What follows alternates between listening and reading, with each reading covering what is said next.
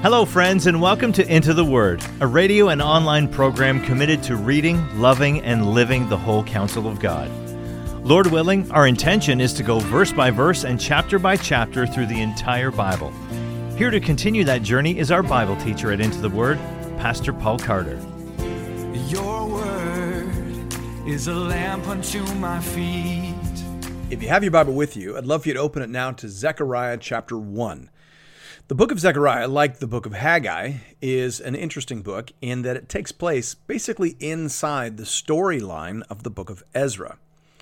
Haggai and Zechariah were prophets who worked in the time of Zerubbabel, the governor, and Joshua, the high priest, as part of the leadership team associated with the first major wave of returnees after the exile in the 6th century BC.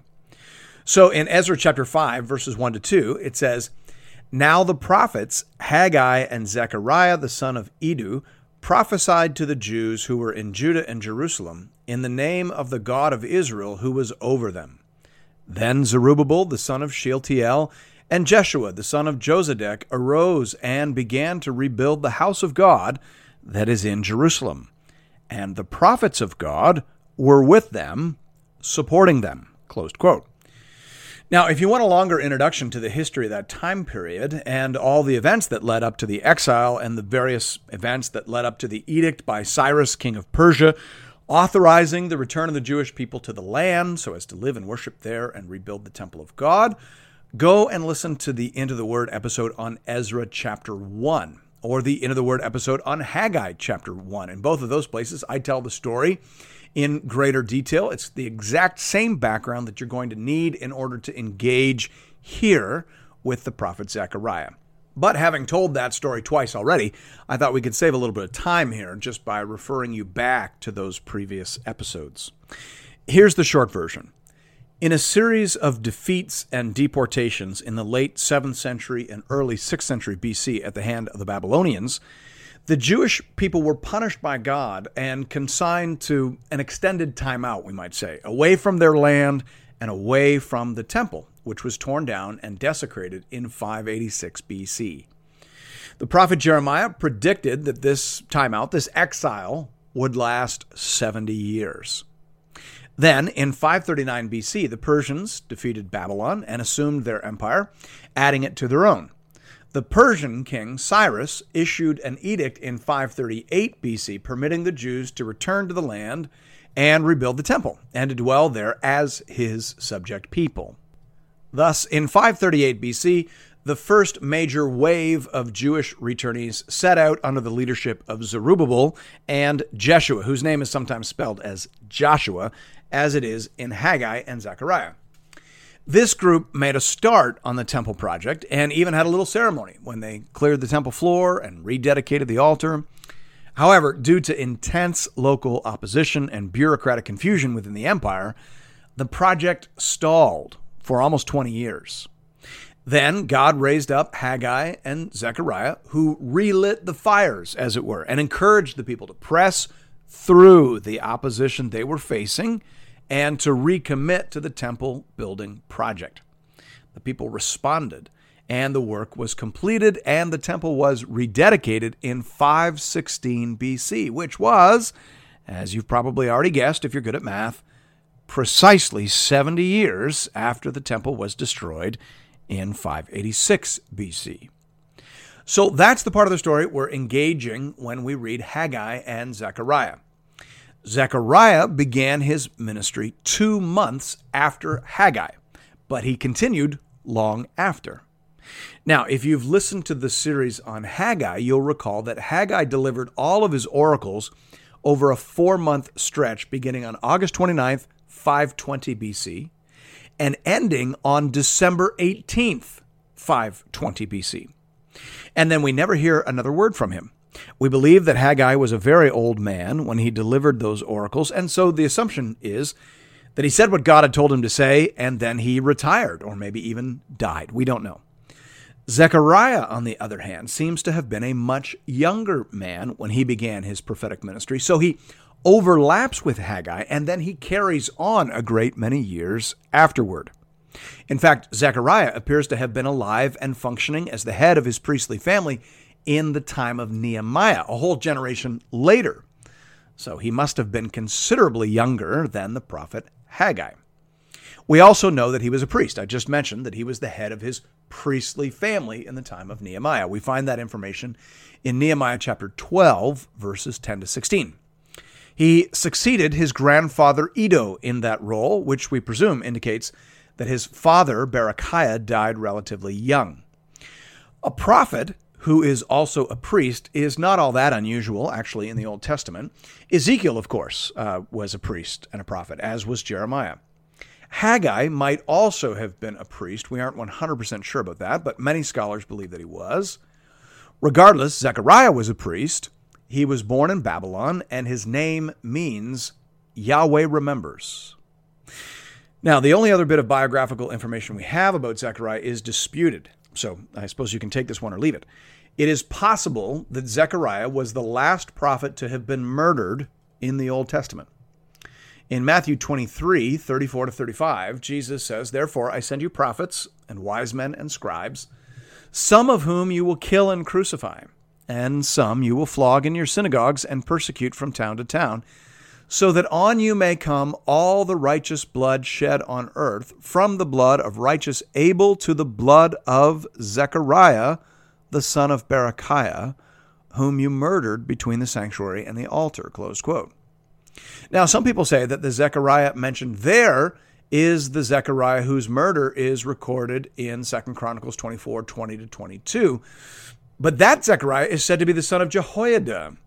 This Zechariah, the one who authored the book of Zechariah, is the son of Berechiah. But there is no mention in this book of him being murdered between the sanctuary and the altar. So, as I said, scholarly opinion is divided on this issue. Certainly, we can't fault Zechariah for failing to narrate his own murder. That would have been very difficult for him to have done. So it is entirely possible, and even likely, I would argue, that Jesus was talking about something that happened after Zechariah finished writing this book.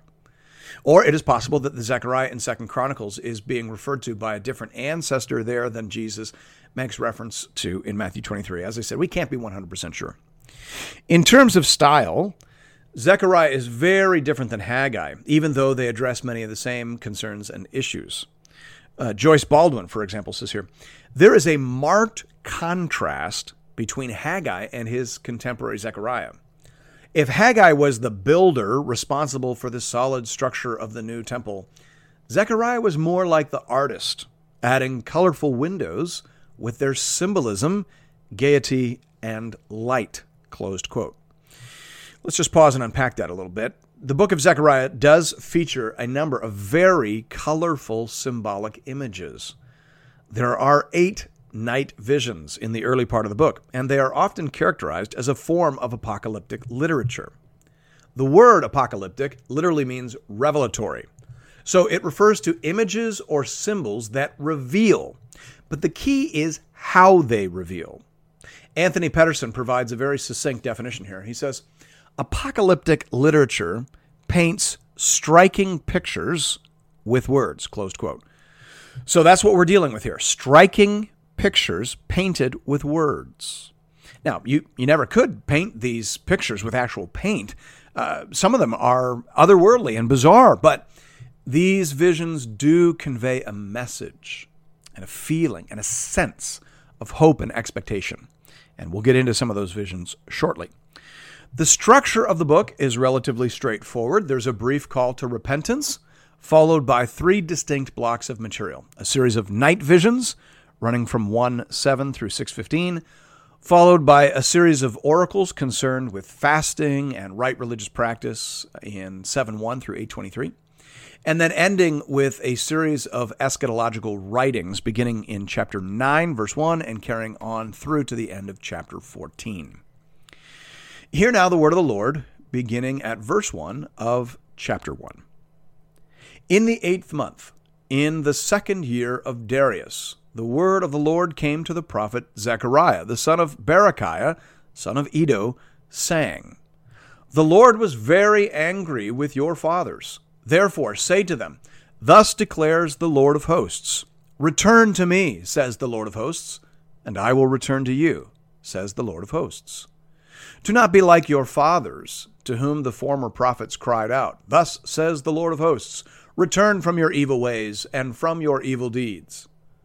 But they did not hear or pay attention to me, declares the Lord. Your fathers, where are they? And the prophets, do they live forever? But my words and my statutes, which I commanded my servants the prophets, did they not overtake your fathers? So they repented and said, as the Lord of hosts purposed to deal with us for our ways and deeds, so has he dealt with us. All right, let's begin with the date that is provided there for us in verse 1.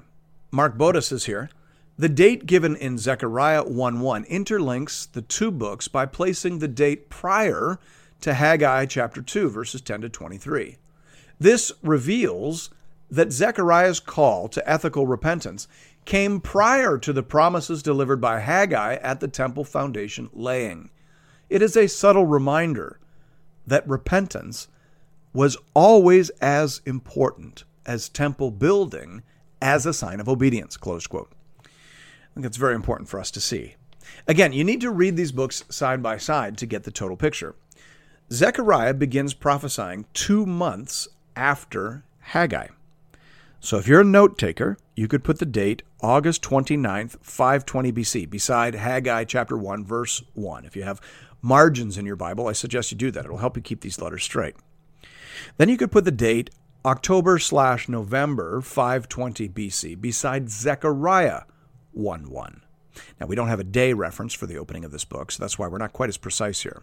We just know that it was in the 8th Jewish month, which corresponds to our October-November. So this paragraph that we just read fits in between the first and second paragraphs of Haggai chapter 2, right before verse 10.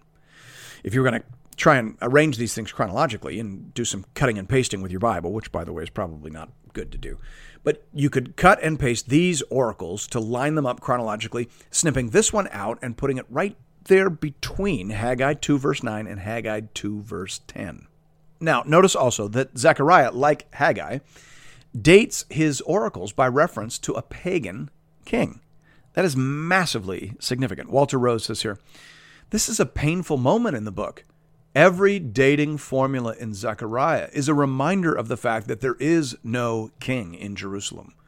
Closed quote.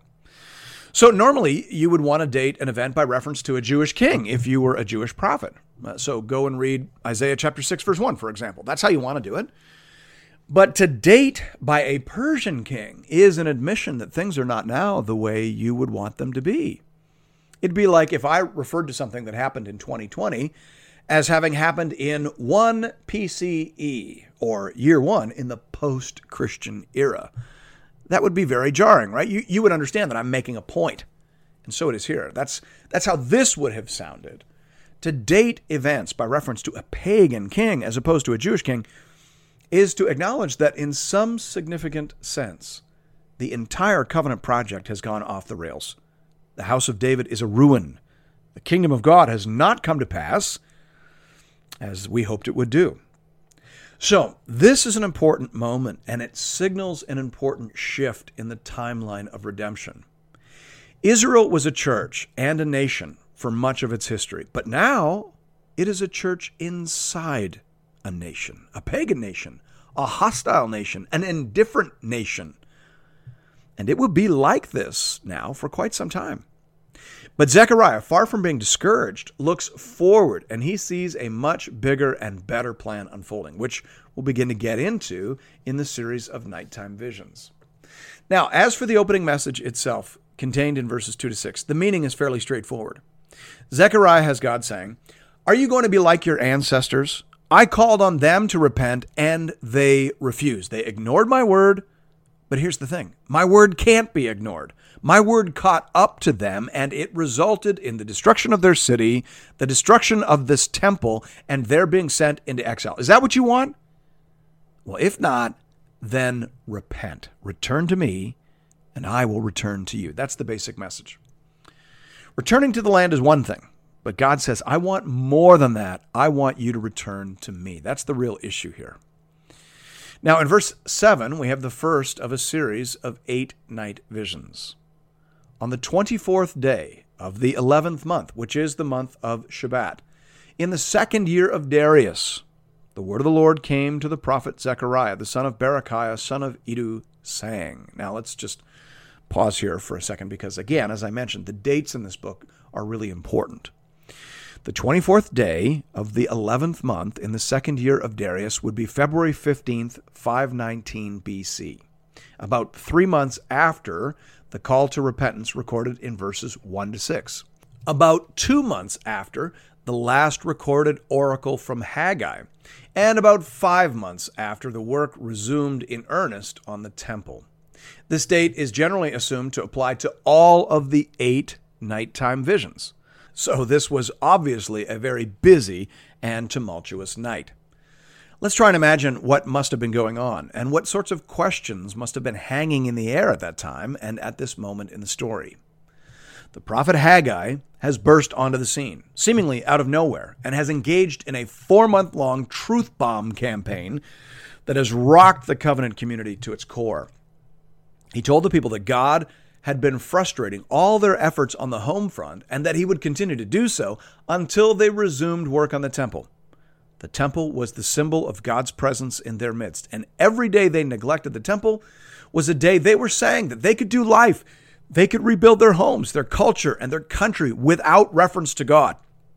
So, no, God was not going to allow that to happen. They were going to learn to place God at the center, or he would turn on them and make himself their enemy until they did. So they took that message to heart. They resumed the work, and they made some very encouraging progress. But the results at the end of the day were small. The difficulties were many. And as yet, there had been no obvious indication of God's favor and blessing upon them. And the peace of the wider world actually seemed to contradict some of the things that Haggai the prophet had said. He said, or rather he reported God as having said, I am about to shake the heavens and the earth, and to overthrow the throne of kingdoms. I am about to destroy the strength of the kingdoms of the nations, and overthrow the chariots and their riders, and the horses and their riders shall go down, every one by the sword of his brother. Haggai 2:21-22. Haggai had predicted chaos and upheaval, a great shake in the wider world, out of which would begin to emerge the Messianic kingdom.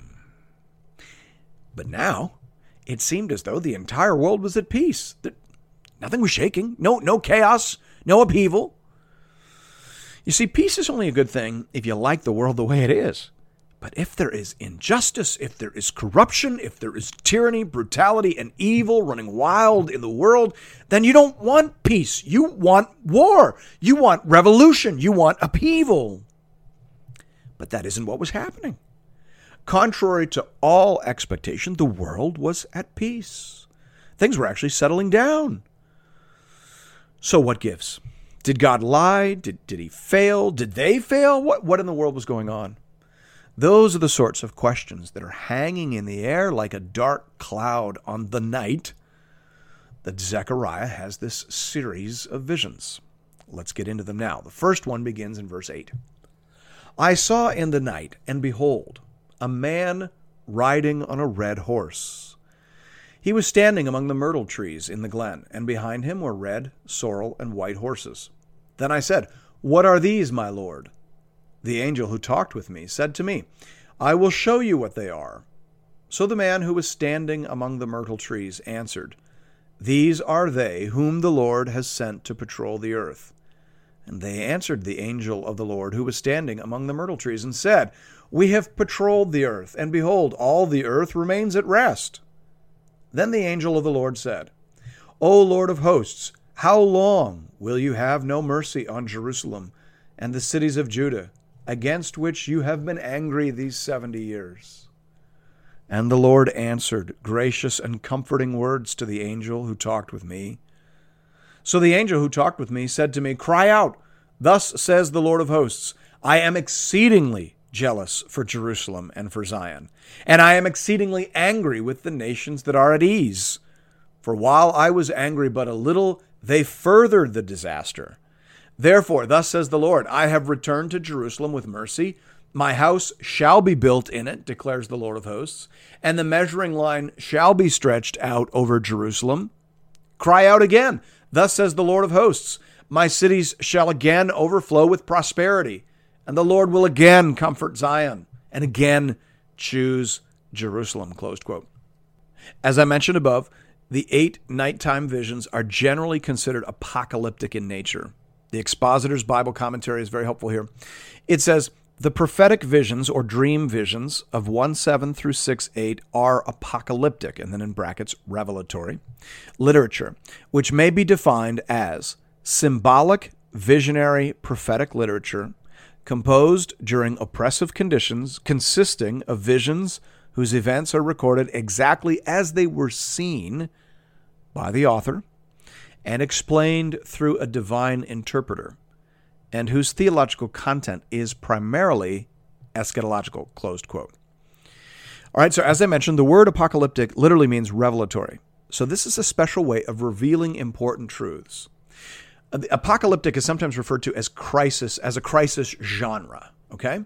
So this is a genre, a way of revealing truths that seems to be very common during times of crisis or when it is looking or perceiving a time of crisis. In these apocalyptic visions, God pulls back the curtain, as it were, so that Zechariah can see what is really going on behind, or maybe better to say, above the events that he is experiencing down at ground level. Apocalyptic visions help answer the question, what is really going on? How is God at work in history? Who is directing events? And toward what ultimate end? Now, in terms of this first night vision, Zechariah sees a man riding on a sorrel horse. Some versions have that as a red horse or a chestnut horse, so reddish brown of some kind. Behind him are some other horses, presumably with riders on them as well. Horses at this time were mainly used for carrying scouts and messengers. The Persian Empire was vast, and it required an extensive network of messengers and outposts to facilitate communication. Darius ruled the known world by means of men on horseback, carrying orders and bringing reports. That imagery is being co-opted here to communicate a very important message to Zechariah. God is in control. He is sending out agents. He is receiving reports. He is in the know. Now, that's a very encouraging message when it feels like things aren't going the way that they're supposed to go. If you know that God knows, then you can be patient. And that's the intended effect of the first vision. Comforting or not, though, the people have some questions. And so one of the angels asks a very important question, seemingly out of sympathy with the concerns of the post-exilic community. We have that question in verse 12. O Lord of hosts, how long will you have no mercy on Jerusalem and the cities of Judah, against which you have been angry these 70 years? Again, the prophet had declared upheaval. He promised a big shakeup. But if that shakeup hasn't come, does that imply a lessening of God's interest in the situation in Jerusalem? Should we read this delay as an indication of disinterest? That's the substance of the question. In response to the question, God speaks words of comfort and grace to the mediating angel. The angel passes them on to Zechariah and tells him to pass them on to the people. We see that in verse 14. He says, "Cry out! Thus says the Lord of hosts, I am exceedingly jealous for Jerusalem and for Zion, and I am exceedingly angry with the nations that are at ease. For while I was angry but a little, they furthered the disaster. Therefore, thus says the Lord, I have returned to Jerusalem with mercy. My house shall be built in it, declares the Lord of hosts, and the measuring line shall be stretched out over Jerusalem. Cry out again, thus says the Lord of hosts, my cities shall again overflow with prosperity, and the Lord will again comfort Zion, and again choose Jerusalem." The essence of this message is that God still cares for the covenant people, and he still cares for Jerusalem and Zion. He is jealous for them, meaning he has a special affection for them, like a husband has a special affection for his wife. And he is angry with the nations that have troubled Israel. Even though God ordained and arranged for them to do so, he ordained punishment, but they exceeded their commission. They were cruel and harsh in ways they didn't need to be. And from that we learn a lesson. God cares about the what and he also cares about the how. If you do the right thing the wrong way, you will have to answer to him for that. And rest assured, the angel says, those nations will answer for everything they did above and beyond their divine commission. As for you, my favor has returned to you. I have returned to Jerusalem with mercy, God says. He promises to empower their rebuilding efforts, and he promises that the region, not just the city, will be rebuilt, and the people again will enjoy prosperity. That's the gist of the first vision. The second vision is recorded for us in verses 18 to 21. And I lifted my eyes and saw, and behold, 4 horns. And I said to the angel who talked with me, what are these? And he said to me, these are the horns that have scattered Judah, Israel, and Jerusalem. Then the Lord showed me 4 craftsmen. And I said, what are these coming to do? And he said, these are the horns that scattered Judah, so that no one raised his head. And these have come to terrify them, to cast down the horns of the nations, who lifted up their horns against the land of Judah to scatter it. The essence of this vision is fairly straightforward, but some of the details are disputed. The basic idea is that God has ordained and provided for the punishment of all the nations that have terrorized and brutalized the people of Israel. The horns represent the hostile powers, and the craftsmen, or blacksmiths, as some translations have it, represent the agents of God's punishing providence. God will punish those who have terrorized you. That's the basic message in this little vision. Now, as to some of the fine details, some say that the 4 horns means that there are 4 particular powers in mind. Some say Babylon, Persia, Greece, and Rome. The same 4 powers referred to in the various visions in the book of Daniel.